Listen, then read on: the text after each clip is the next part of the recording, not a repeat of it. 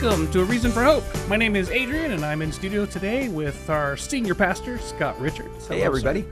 And, of course, his right-hand man. How do you say it? You say it fast, and it always sounds great. My right-hand man, protege, and all-around good guy, Sean Richards, is back. Yay. Welcome, Sean. I hope you're feeling better, brother. I'm not, but I am legally allowed to enter these halls again. So. Oh, okay. Well, as long as you don't cough in my direction. I got 3 little boys. Yeah, you've probably got worse stuff than I do. They're like little running around germ factories, that's for sure. Well, good for your immune system, though. Yeah, I'm healthier than ever. After all the bugs work their way through your system. Yeah, and in 2 years of practical lockdowns anyway, or a year of lockdowns. Gosh. Anyhow, we're so grateful to be here, and happy Friday. We're hoping that you'll have a blessed weekend. This is A Reason for Hope, a weekday Bible answer program where you, the audience, ask questions of our studio hosts about whether or not Christianity is true, like, for example, God's existence or the resurrection or the preservation of the Bible. Or perhaps you want to know how to apply a specific passage to your life. Maybe you want to know the meaning of Philippians 1, whatever it might be. So we would appreciate you engaging with us. We're here to serve you, to help you find good reasons for hope. Not just hope in life, but hope in eternal life. And of course, that can only be brought about when we have a personal relationship with the one who made us, our Creator. So there are multiple ways that you can engage with us. You can join us online, live stream from 5 to 6 p.m. every weekday Mountain Standard Time. You can join us on Facebook, where we live stream. Our Facebook handle is at CCF Tucson.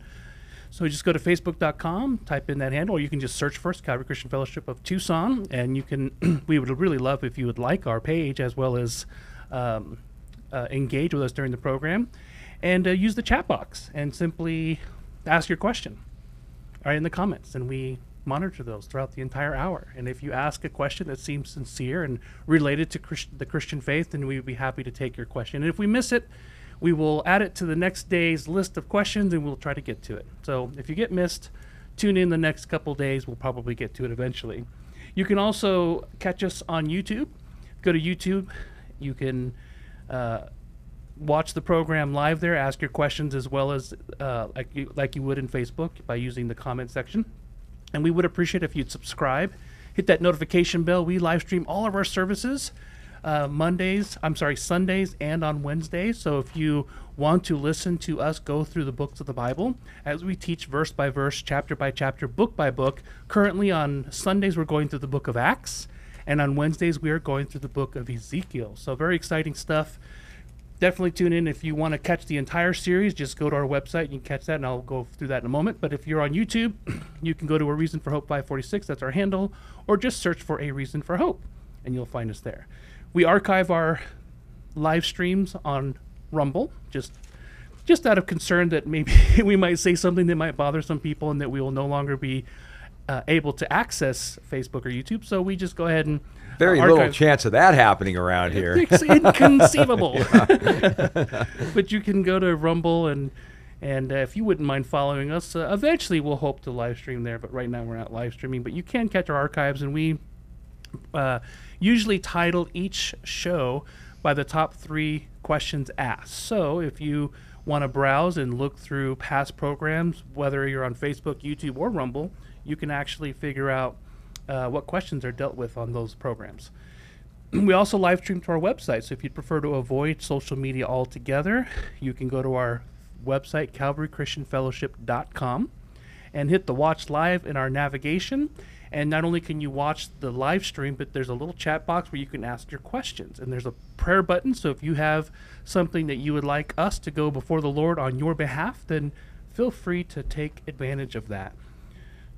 We also have an app. If you're part of our community and would love to stay more connected via the calendar of events, listening to live streams, past sermons, going in through our sermon archives, I'd encourage you to check it out. You can download that from the Apple or Google Play Store, and it's got really great features. You can even follow along in a little digital Bible that's built right into it. You can highlight text, leave notes, join chat groups, so much more. So I'd encourage you to download that if you, as I said, are part of our community.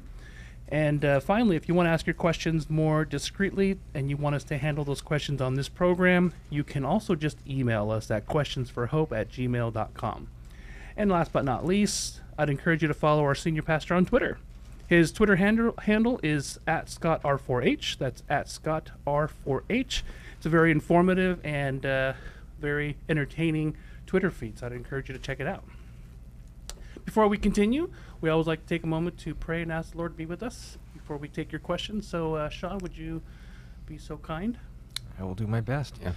Dad, thank you that we have the honor of being here. We want to invite you to be here as well, not because we're owed anything from you, but we're coming to you desiring your word and fellowship with you once again. Allow that to be something that fulfills your promises and gives us a greater understanding of your heart and your presence in our lives. We thank you for your mercy, and we ask for your grace. In Jesus' name, amen.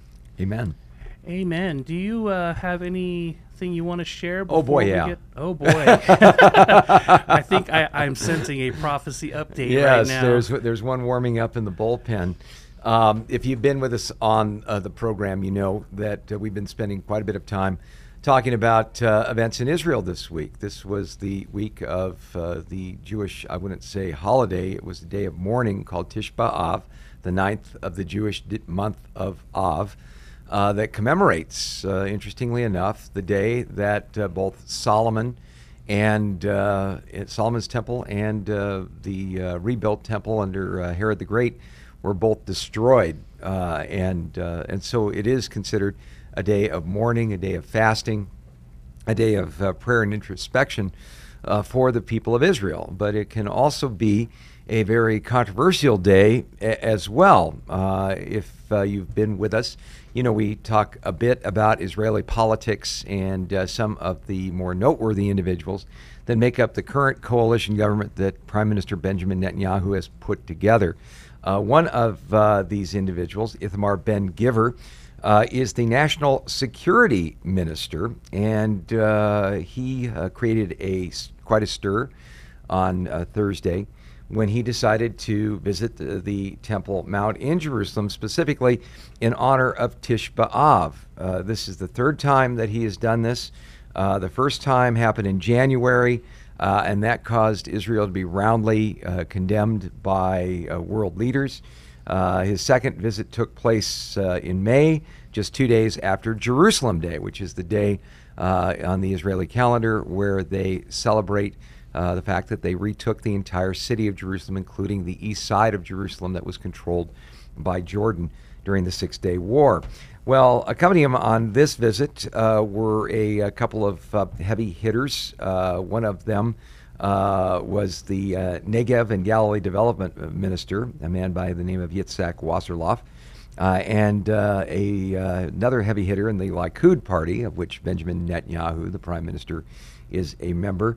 Amit Halevi was there as well. Now, where it got really interesting was, first of all, during his Temple Mount visit, the fact that he was there is considered a provocation by the Muslims. It's a reminder to them that they no longer control this area, although they do in a agreement called the Status Quo Agreement, a very disagreeable group that Sean and I would bear witness to from our visits to Israel, called the Waqfa, oversees the area of the Temple Mount. They are Muslims. Among other things you can expect out of the Waqfa, if you are even a Christian couple holding hands, they will come up and hit you with a stick and tell you to stop that because this is their noble sanctuary. If you use the term Temple Mount, temple in any sense, they will come up and begin screaming in your face, not Temple Mount, noble sanctuary. It is very interesting to see them in action. Well, Ithamar Ben-Gvir goes up on the Temple Mount. Israel has this agreement with the Jordanians, an olive branch that they held out to the Muslim world, saying, look, we want peace with you. We will even allow you to control this particular site, in spite of the fact that most Muslims, when Israel took East Jerusalem and the Temple Mount area, fully expecting to bulldoze the Al-Aqsa Mosque and the Dome of the Rock and rebuild the temple on its historic site. Well, a very secular Jew who was in charge of the Israeli Defense Forces, decided that that would not happen and came up with this particular agreement. It's been in place ever since. But this agreement is starting to get more and more rocky, if you will, not only because of the fact, pun intended, that the Muslims often will throw rocks from the top of the Temple Mount area on the Jews along the Western Wall who are praying at that particular place. But also, this fellow Ben Giver made a couple of statements. So one of the statements he made went like this: on this day in this place, it is very important to remember that we are all brothers, right wing, left wing, religious, secular. We are all the same people. When a terrorist looks out the window, he doesn't discriminate between us. Unity is important and love of Israel is important. He also called for Israel to increase its control over the Temple Mount. And this is where things can really get interesting in a big-time hurry. He said this place is the most important place for the people of Israel, where we need to return and show our governance. Wasserloff posted a message to social media following the visit, calling the Temple Mount the holy place of the people of Israel. On this day, more than ever, may we be granted complete redemption and the building of the temple soon in our days. Amen. Well, as you can probably imagine, Palestinian and Arab media criticized Ben Giver's visit, with the Palestinian Chronicle running the headline, "Ben Giver at it again, extremist minister storms Al-Aqsa Mosque." That would have been something to see. Palestinian Authority spokesman Nabil Abu Rudineh called Ben Giver's visit dangerous and said it contributes to the escalation of the situation. Hamas spokesman Hazim Qassem, we would expect nothing but moderate statements from Hamas, of course, said, "We condemn the arrival of the Israeli National Security Minister to the Temple Mount site and the Al-Aqsa Mosque." Al-Majal also warned that allowing extremists to the site could lead to further violence. The extremists storming, this is the word they're using, is an example of an illegal, inflammatory, and blatant move against the law and history of the site. Israel has no sovereignty over occupied Palestine. The continued Israeli provocations and breaches of history and law could result in a new area of escalations and violence. The U.S. Embassy in Jerusalem dutifully criticized Ben Giver's visit to the Temple Mount. They said the U.S. stands firmly for the preservation of the historic status quo with respect to holy sites in Jerusalem. That is, don't let it get into your mind that there could be a temple coming anytime soon. The Kingdom of Jordan, Saudi Arabia, and Egypt condemned Ben Giver's presence on the Temple Mount, calling it a provocation. In other words, just the fact that he went to the Temple Mount was over the top for them. Israeli police said they arrested at least 16 Jewish worshipers and 2 Arabs for clashes with police and for causing disturbances on the Temple Mount site.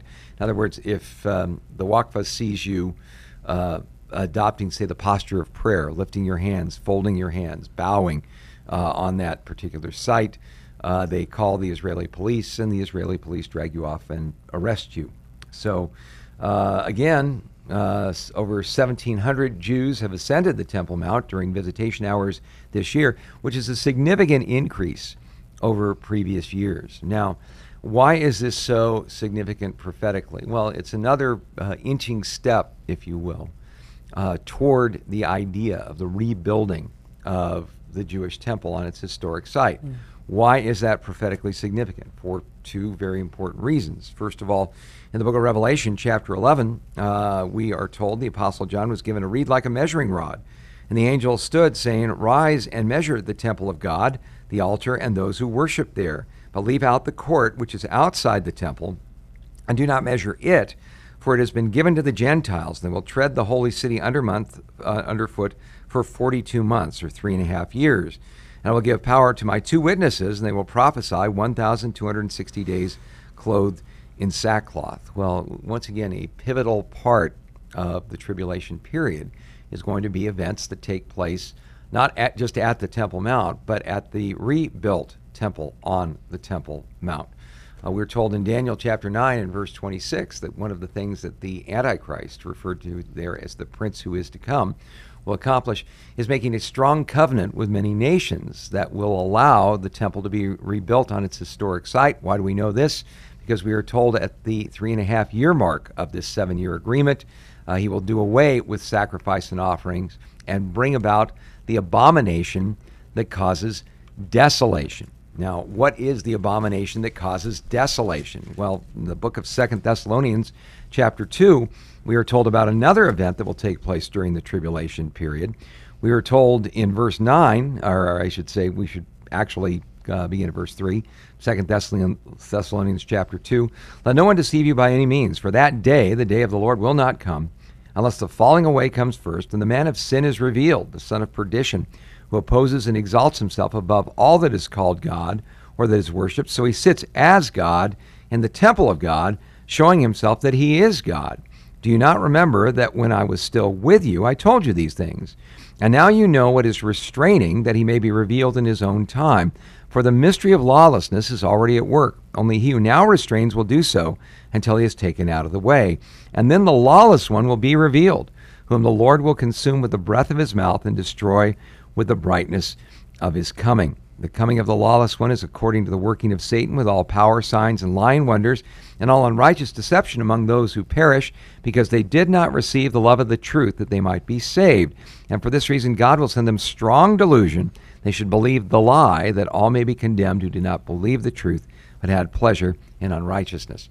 So what we see here is a key event in the tribulation period, is at the beginning of the 7 years. What really kicks off that final 7-year period described in the book of Daniel chapter 9 is the signing of this strong covenant, this peace treaty with many nations that will allow Israel to rebuild its temple on its historic site and share the Temple Mount with the Gentiles. In other words, it's fascinating that not only do we see in Revelation chapter 11, but also in the book of Ezekiel that there is a wall described that separates the holy place from the common. The word common there in Hebrew can also mean profane. Well, when you begin to understand that written on the outside of the Al-Aqsa Mosque are the words, God is not begotten, neither does he beget, that's pretty obscene as far as God That's is the spirit concerned. of the Antichrist. That's as blasphemous as you can possibly get.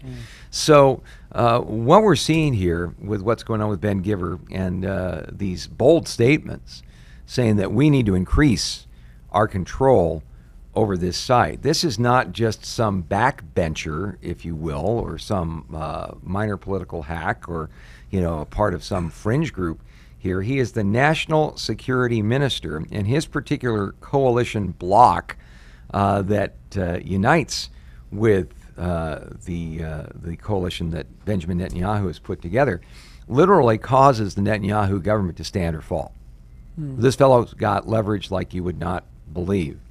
So, the controversy that is going on with judicial reform in Israel that seemingly has become everybody's business in the world, the idea that the Jewish Supreme Court cannot throw out a duly passed law of the Knesset because of a standard of reasonableness. This is an unreasonable law, they would say.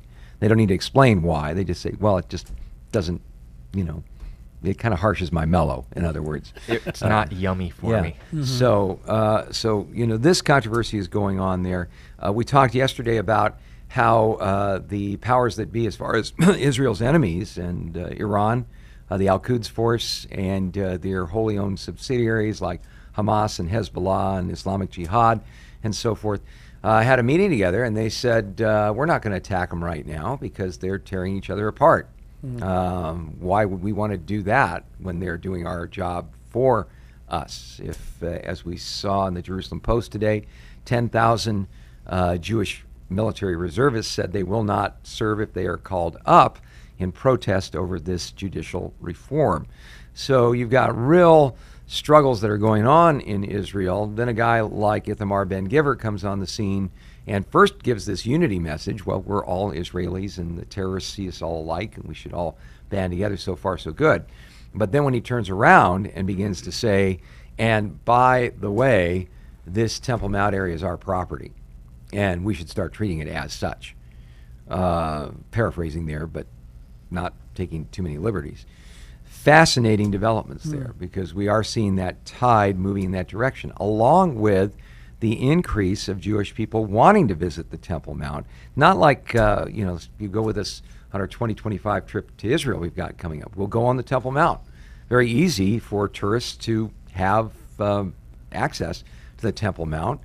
But if you're Jewish, that is very, very tightly restricted. Not every Jewish person who wants to can go up on the Temple Mount whenever they wish to go up And you there. absolutely cannot pray, Absolutely. or at least not be shown to be praying. Yes, absolutely. Unless you want to get in big time trouble and end up in an Israeli jail. Can I ask a little side question? Sure. Now, the temple was destroyed in 70 A.D. What year was the Al-Aqsa Mosque built? And did they try to build it where the Holy of Holies would have been?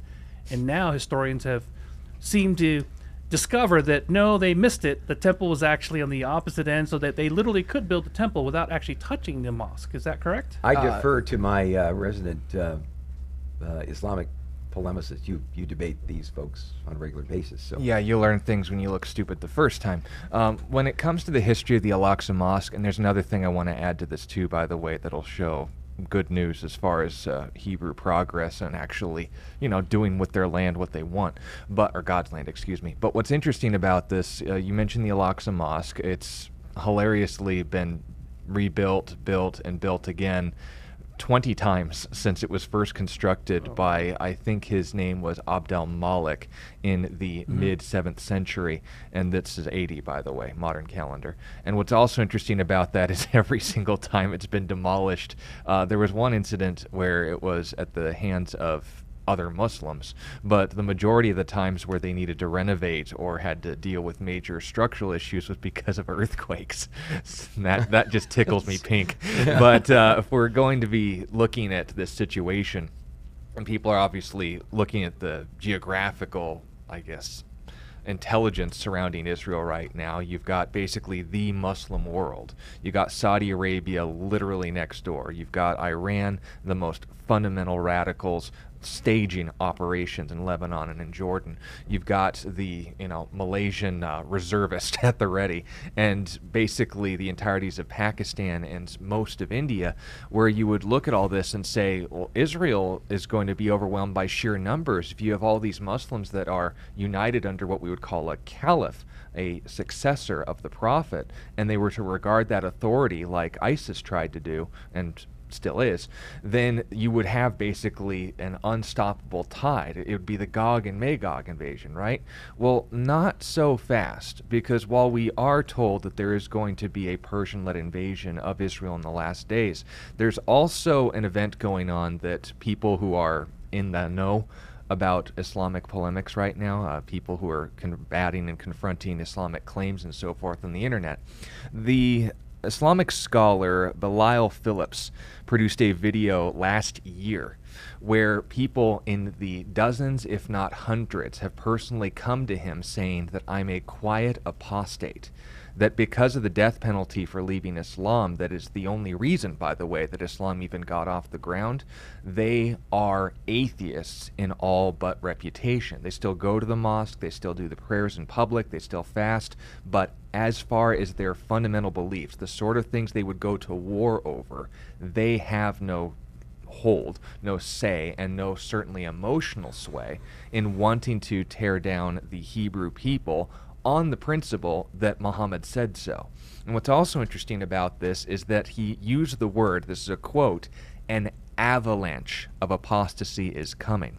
And this has been over a year ago. Right now, there are imams that have come to him and others who are confessing to being atheists or just non-believers, agnostics, because they're seeing more and more upon the advent of the internet what Islam's all about and want nothing to do with it. What's also interesting is that when you see these cultural expectations and so forth, much like here in the United States, if you see the zeitgeist and the spirit of the age, it seems like everyone and its dog is transgender, but the reality is that this is just a very loud and a very obnoxious minority. What's interesting, though, is that in the Islamic world, it's that to a degree where it's holding the very foundations of Islam in kind of trepidation, if you want to use the term. When we're talking about this, even now we were I mean people who are studying this alongside me, laughing at Pakistani teachers that were literally crying on air, talking about how they ought to resort to burning villages to the ground to stop more and more people becoming public with their unbelief. They don't care if people are closet Muslims or not. They just want the names of Allah and his successors honored, or excuse me, Muhammad and his successors honored, but I repeat myself. The point being made, though, is this. When we're looking at Israel and we're seeing them not only under the constant guard of the armies of the Lord, where we see rockets being fired and literal freak gusts of wind knock them off course and into an inconsequential location, when we see this constant trend of terrorist attacks and terrorist waves and intifadas and so forth, failing miserably, it's not because of the incompetence of the Arab religion or the Arab people. It's because not only is God on our side, but their God isn't even in their hearts, in their minds. Most of them aren't even Muslims anymore, and they won't be public with it out of fear. So when we're looking at the potential of, the sleeper cells and so forth, all of the terrorists in waiting and people who are going to strike the moment that a Hebrew politician gets out of line, the numbers and the damage that they're capable of is going to be a lot smaller than you think. Because as a result of the work that God is doing in the hearts and minds of the Muslim world right now, their strength is about the same as what we saw the Persian Empire was at the time of Alexander the Great. A 5'2" Turkish woman by the name of Hatun Tash is able to wreak havoc on the entire Islamic world just by holding up 2 books and telling them to read it. The facts are coming out, and people are starting to take this seriously. The good news in that regard is that the people of God are safer than they would be if every single Muslim took their faith seriously. But the bad news of that is that, as I've stated, most of these people are becoming atheists or agnostics, not darkening the doors of any religious system because they've seen what the concept of God does to people's minds. And if your only impression of that is Islam, I get it. But we need to make sure that not only is the absurdity of Islam available, but the gospel is accessible as well. When it comes to this ongoing reality of the avalanche of apostasy, pray that it turns into a tsunami of conversion, a revival in the Muslim world, which is ripe for the taking, because as a result of what, basically the world is doing in their minds, Christians, atheists, and any other group, Hindus even alike, they're pointing out that Islam has no foundations, but we need to be prepared to give a reason for the hope that is within us, that maybe if we come to someone who's putting on the devout garb, who's wearing their Islamic cap, or the wife is wearing her hijab or burqa, and they're keeping up appearances because they don't want to be honor killed by their family members for disgracing the name of their God, what fills in that gap? You replace a false God with a true God. You replace a false hope with the true gospel. And that's what needs to be taken advantage of now more than ever, because especially with Al-Aqsa and the shaky foundations, they can keep trying to rebuild it, but it doesn't mean that that stone and everything engraved on it is a lie. And more people are starting to read it for themselves. Now, would it be possible, though, that the new temple could be built without touching the mosque, though? And there's differing ideas on that. What would your take be, Sean? Well, I have 2 opinions on this. Either by the time the Antichrist takes power, Islam has all but collapsed as a belief system, and it's purely a ceremonial one. If you go to Israel today, and we've all been here, you know that it isn't just the Al-Aqsa Mosque that's built there. It isn't Dome even of the the Dome of the Rock. Rock. It's the mosque and then the Dome of the Rock. Those are 2 separate buildings, by the way. Yeah. But they would literally set up what they're called qiblas, this little stone basically as a direction for prayer, and then a platform for the local attendees to do their prayers and ablutions on. Now, what's interesting about that is that they're pockmarked everywhere because even they knew. You mean for Muslims to do their prayers in the apartheid state called Israel? Yes. I'm saying that sarcastically, by the way. Yeah, that's amusing. But the funny thing about that is they just covered the place with them because they themselves knew that the Al-Aqsa Mosque wasn't for certain where the Holy of Holies was. Whenever you build a mosque on top of a holy sacred site, we see this in India, we see this in Turkey, we see this in Greece. Every time that Islam takes over a nation, they make sure to build their temples on top of the false gods, idols. The best example of this is the Hagia Sophia. But when we're talking about this whole issue and concern of, well, how are we going to compartmentalize this? First of all, I have absolute confidence that Islam may collapse. But even if it doesn't, the spirit of the Antichrist, I have absolute confidence the same spirit that's deceiving them now will get them to just lockstep in line the moment that he uses his influence in another direction. I think it'll be purely ceremonial. But if, on the other hand, we're to say, just the immature attempts of them making sure they can't build anything on it because that platform and that stone counts as a mosque. You can't bulldoze our mosque. It would be storming the Al-Aqsa mosque. It'd be bulldozing. Very interesting how they use that word repeatedly. Yeah. It's almost like that was put out across various media platforms in the Muslim world. We have to use that word storming to describe what went on there. Well, it's the same kind of rhetoric they used at the Intifada. It's the same kind of rhetoric they used to inspire the 1948 war and so on or the 6 Days War and so on and so forth. They have no problem manipulating people. It's a literal charter in their religion to deceive you for the betterment of the community. But if we're going to talk about the actual issues at hand, the Al-Aqsa Mosque coexisting with the temple, it's an open question whether the Al-Aqsa Mosque will be the reason it'll be cut off from the profane. It's got some history to it. I wouldn't want to see it torn down. But the fact that they covered the place with it shows that even they don't know where the temple is, and I think that's a good sign.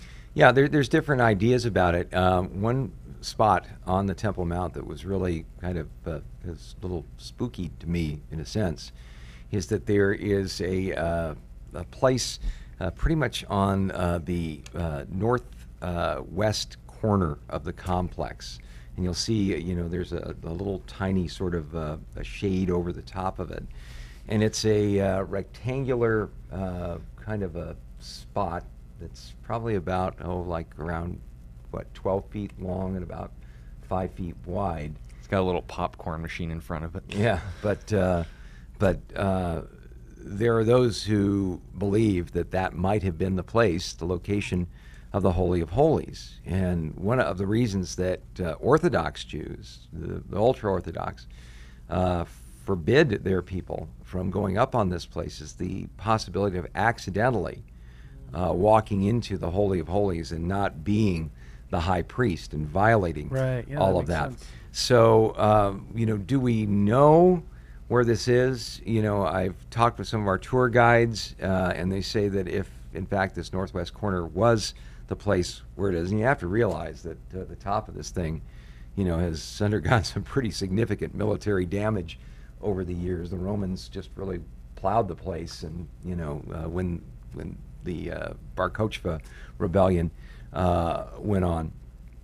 We don't really know for sure, but some of them have told me that if this is in fact the spot, the entire temple could be rebuilt without doing any kind of interference with the Al-Aqsa Mosque or the Dome of the Rock. And that does seem to be, this dividing wall that is described in Revelation chapter 11 and in the book of Ezekiel, separating the holy place from the common or the profane, does seem like it could be a possibility.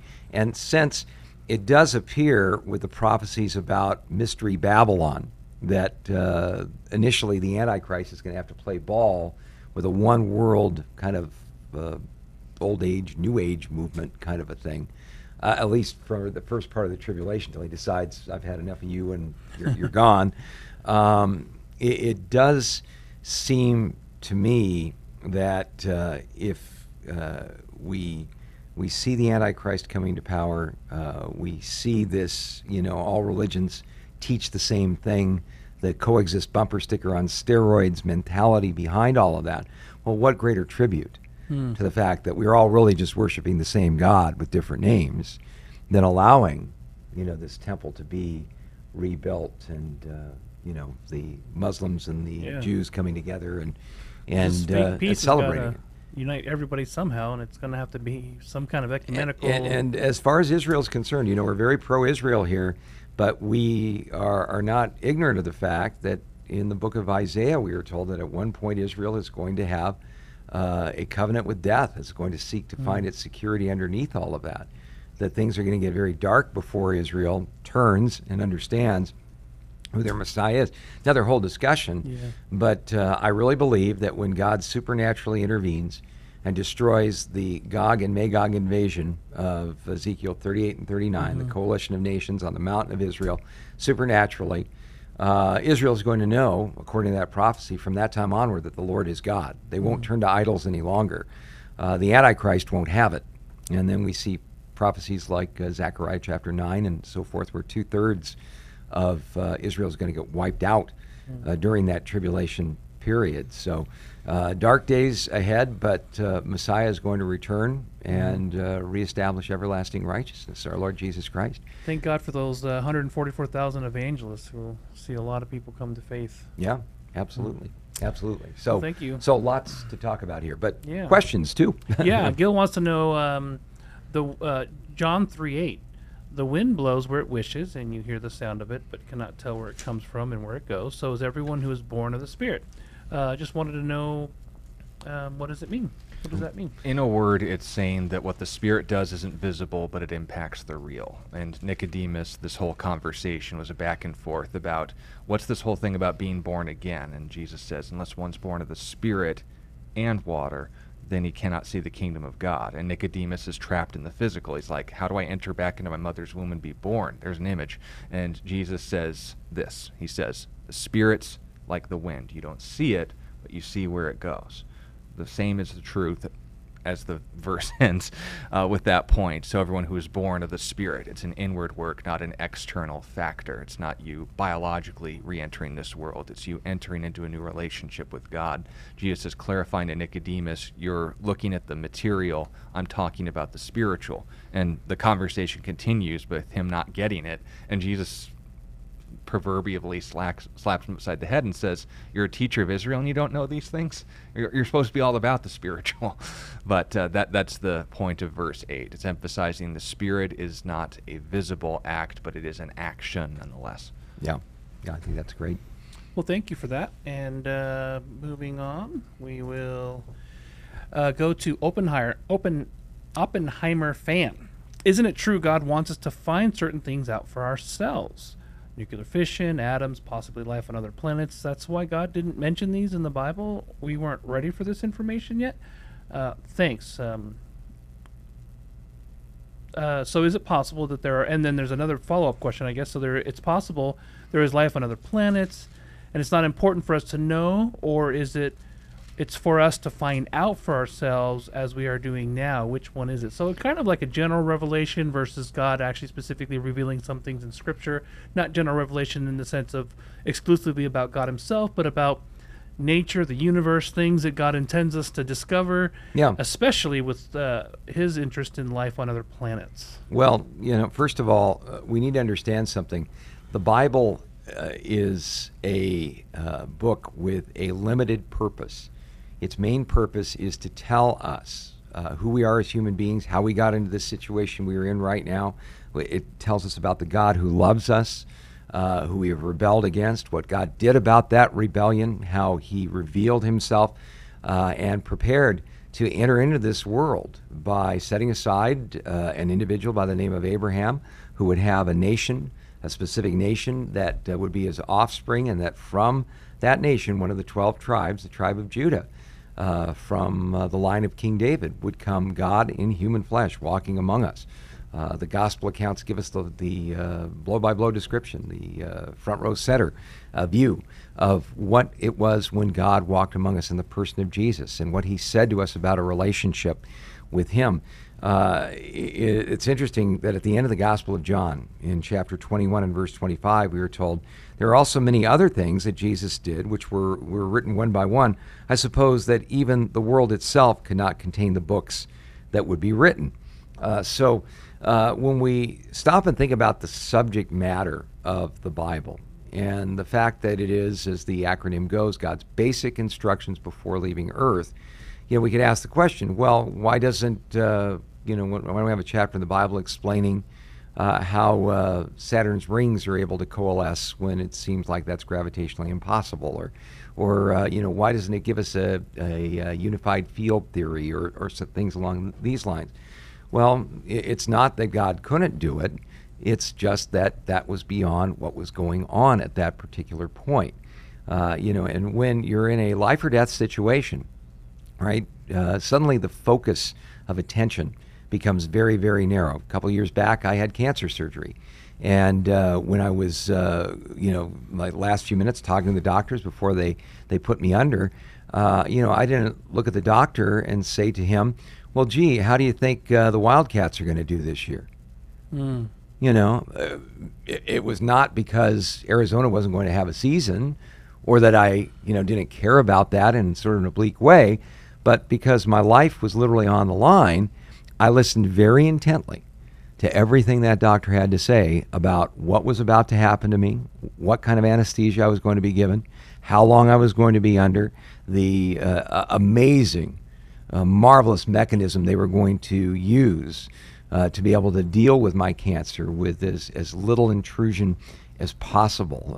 They call it astronaut surgery because they literally put you up on this series of pulleys and wires and turn you about, while the surgeon does this thing, watching a TV screen and using these amazing probes. And they're explaining all this to me, and so while they're explaining this to me, I'm not going, well, could you explain to me like Ohm's law that makes some of these things possible? Well, I'm not really interested in Ohm's law at that point. Yeah. I'm really interested in what it means for them to save my life. And so when we see the Bible and we see its focus there, the Bible does touch on matters of history. It does deal with the issue of origins. It does deal with anthropology, how people got scattered all across the earth, why everywhere you go in this world there's this seemingly consistent view of how there was one God and that man rebelled and there was a flood and one man and his family survived in a boat with animals. We do see details like this. Mm-hmm. And where the Bible does touch on the physical and where it does touch on the scientific, it is absolutely correct. But it is not its intention to be a science book. It's not intended to be a book on astrobiology or astronomy. It is intended to tell us what a relationship with him is all about. Now, as far as space monkeys are concerned, does the Bible deal with that issue at all, Sean? Well, it deals with it in the sense, and not to burst your bubble, but I'll draw the pin anyway, to deal with it in such a way where we're told enough about our own salvation, where the concept or idea of conscious and morally accountable life, terms usually used as sentient, but we're talking about ethics here, you'll see why in a moment, is not likely, if not impossible. And the reason for that is, firstly, because we're told in the book of Romans chapters 5 and 8 that not only was all of creation, like the whole thing, like what did God make, that was affected by Adam's sin. Through one man, sin entered to all, for all sinned. That would be an awkward engagement and encounter if, because of our actions, sentient, morally accountable, independent, intelligent life was existing in other worlds Klingons. Apart from us, right? Yeah. But if, on the other hand, we, through direct association with Adam, being his biological descendants, that does make sense because it would be a system God could work both ways. Read Romans 5. But if, on the other hand, or 5 and 6, read the whole book. Romans is great. But when we're talking about the whole issue of the fact that God has not only centered his dealings on the earth, but all that we're told about is the earth, you have to either go a fallacious route, logically, and say, well, we're not told anything, therefore that means everything. Or, we're not told enough, therefore that's permission for me to say more than what's there, to read into what isn't there. And so, either way, I end up working basically not just sawing off the tree branch I'm trying to sit on, but trying to sit on a tree branch that I constructed with my imagination. Yeah. It's the same result. You're going to fall. So when we're told by the government, ironically, whenever there's a botched trial or false accusations or military scandal or you name it, suddenly we have new information from this ex-government agent that aliens are biologics. real. Yes. That'll do. I've never heard that term before. That was pretty cool. Cynicism is becoming more and more jaded. There's a British saying, I won't cite the exact source, but hope in man is the first step on the road to disappointment. You can always count on those with power to abuse it and to deceive. But if on the other hand we're just going to say, I'm just so invested and borderline obsessed with the idea that there has to be life on other planets, we need to examine the thought process. It's not, a cosmic waste of space. Of course it isn't. God's eternal nature is revealed in the vastness of the cosmos. Yeah, his weight, his glory. Well, how could all of these things be just so far bizarre out there, and yet we're the only one? Because that's the only thing that we're told. And if we go to the Bible expecting it to, as you stated, Dad, telling us everything about anything, then we're going to be disappointed because it tells us the most important thing about the most important one. Yeah, and when we get that straight, the Bible tells us that now we see through a glass darkly, but then face to face. Now I know in part, then I'll know fully, even as I'm fully known. There's going to come a time when we see the Lord face to face. We're going to understand everything we need to understand about everything. But talk about the unified field theory. But the other thing that we need to understand is this: when we take a look at even the scientific method, which seems to be part of the gist of this conversation. The scientific method would not have arisen in, say, a culture that was not influenced by Christian thought. In other words, the fact that people understood that there was a creator behind all things, and that he was a purposeful creator and an intelligent creator. This is what sparked the scientific revolution. When you take a look at Sir Isaac Newton, for instance, one of the most brilliant men who ever lived. One of the funny things about Sir Isaac Newton is, he said, the law of gravity and all these things and the laws of motion, that's all great. But boy, the most valuable thing I ever did were my Bible commentaries. Really fascinating. Johannes Kepler, the fellow who discovered the planet Uranus, said, "Oh God, I am thinking your thoughts after you." And so these individuals in what we would call the Renaissance wasn't the rebirth of humanistic rationalism. It was the rediscovery of a biblical worldview. It was the fact that the scriptures, which had been withheld by the powers that be for centuries, were now being made available. And because of this radical and revolutionary worldview, suddenly scientific issues became very sharply focused. C.S. Lewis, I think, put it this way, and I thought it was a brilliant quote. He said, "I believe in Christianity as I believe the sun is risen, not only because I see it, but by it I also see everything else." And I think that's probably the best place to leave these kind of issues. That's lovely. And it's also worth noting another reason why the Renaissance was such a time of reawakening wasn't because Europe just decided to be ignorant for the last couple centuries. It's because Islam was cutting off all trade with the rest of the world and each other. And on top of our ancestors, the Vikings, and the Mongols from the east, no one could do anything but hide in fortresses and castles with the paid bodyguards, knights of the people who had the wherewithal to employ them. The fact that we could now travel freely, trade freely, and we had the ability to fight back against the now stagnant at this point Ottoman expansion was the reason why the Renaissance was able to jump off the way that it did. Islam wasn't persecuting them as much anymore. Yeah, that certainly was a factor, but the other factor obviously was that people like John Wycliffe, at the expense of his own life in Great Britain, made the scriptures available to people in a language they could understand. Yep. John Huss, these other people like this were burned at the stake, not by Mongols or by Islamists. They were burned at the stake by the church because they didn't want people to have access to the scriptures. So you could argue that powerful. the Protestant Reformation is what eventually caused the Renaissance. Yeah. Eventually. Yeah. Eventually. Yeah. Yeah. Well, thank you for the question, and we hope that you were ministered to that by that. Jay Sanchez wants to know, how many times will God forgive a person for a sin that one struggles with? Great question. Many times you ask him to. The concern that people have, in the fancy seminary term, is the effectual nature of salvation. How much does it affect? How much does it impact? And the consensus of Scripture, 1 John is the best place to kind of scoot your boot on this topic is concerned, is the fact that you're in Christ. Now, the passage that a lot of people struggle with in this department is the one who abides in him does not sin. Now, in the same book, 2 chapters prior, the first chapter ends with the blanket statement, he who says he has no sin is a liar, and the truth is not in him. It makes him a liar. But if we confess our sins, he is faithful and just to forgive us our sins. The second chapter begins, I write this so that you may not sin. Now, reality back in check. When anyone sins, if anyone sins, we have an advocate with the Father. So the question isn't our actions or lack thereof. Our salvation isn't the lack or certain avoiding of actions that would result in the sin that can't be forgiven and so forth.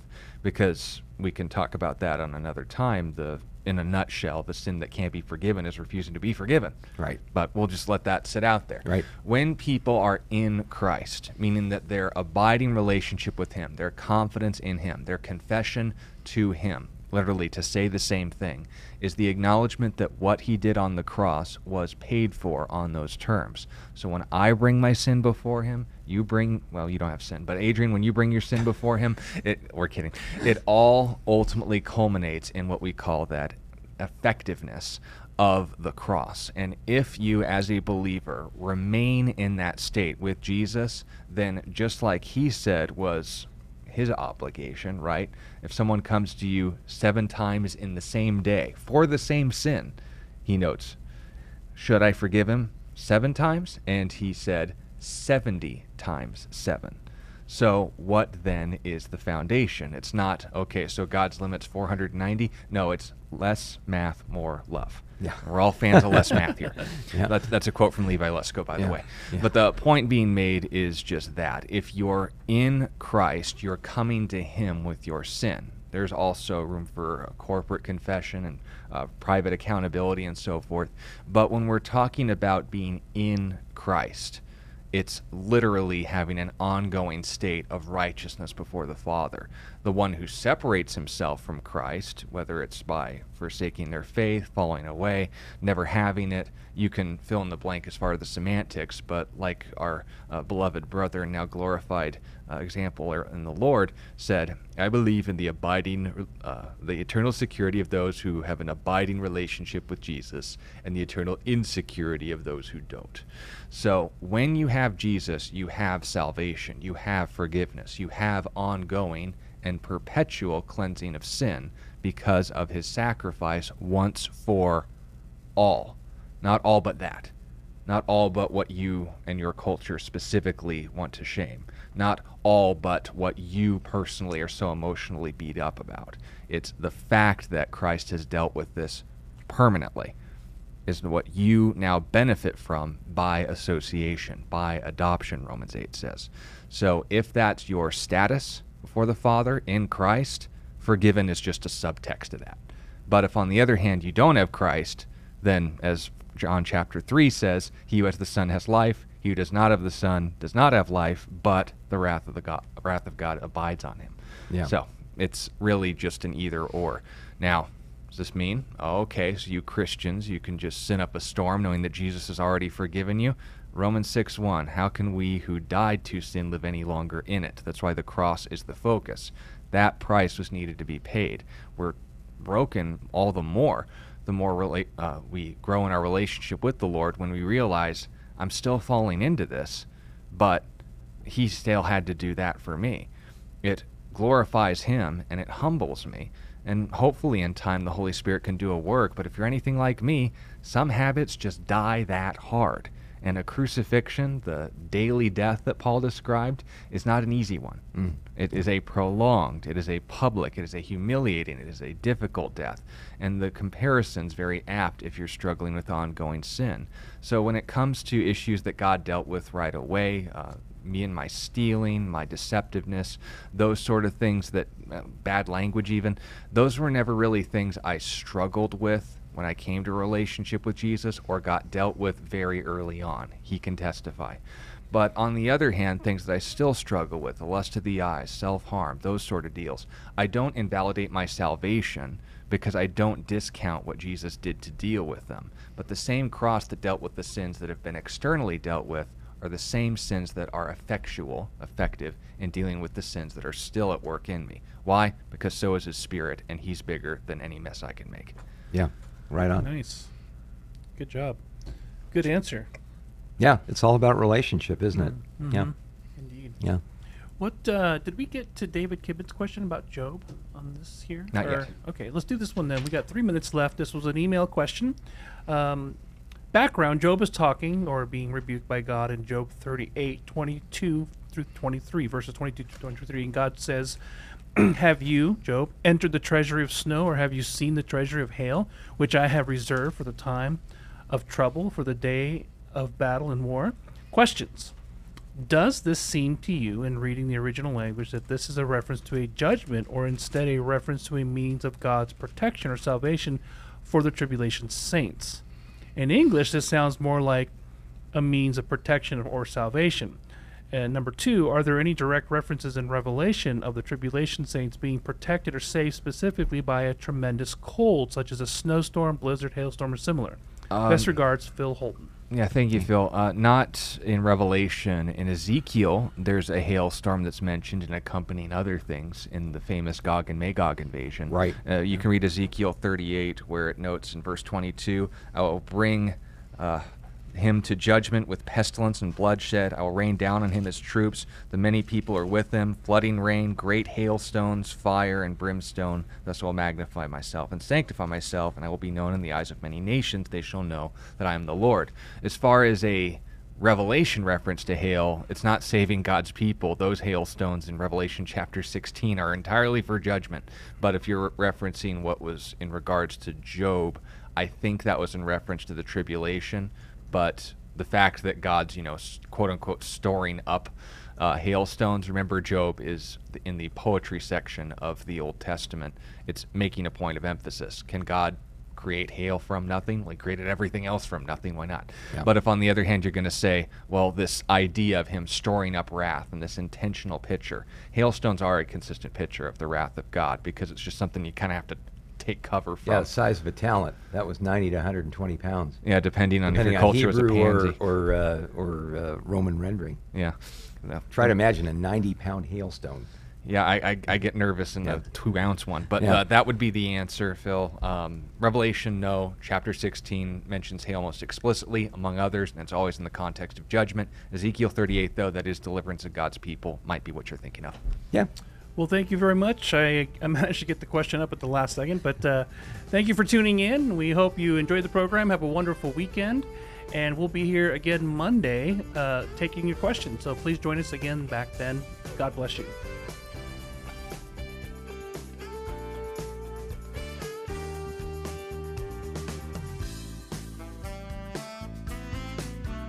You've been listening to A Reason for Hope. Thank you again for joining us as we continue our journey through God's Word, one question of the heart at a time. Until we meet again, we would love to connect with you. You can text or email your questions to questionsforhope@gmail.com. You can also find out more about our ministry at calvarychristianfellowship.com. And be sure to join us next time on A Reason for Hope. A Reason for Hope is an outreach ministry of Calvary Christian Fellowship in Tucson, Arizona.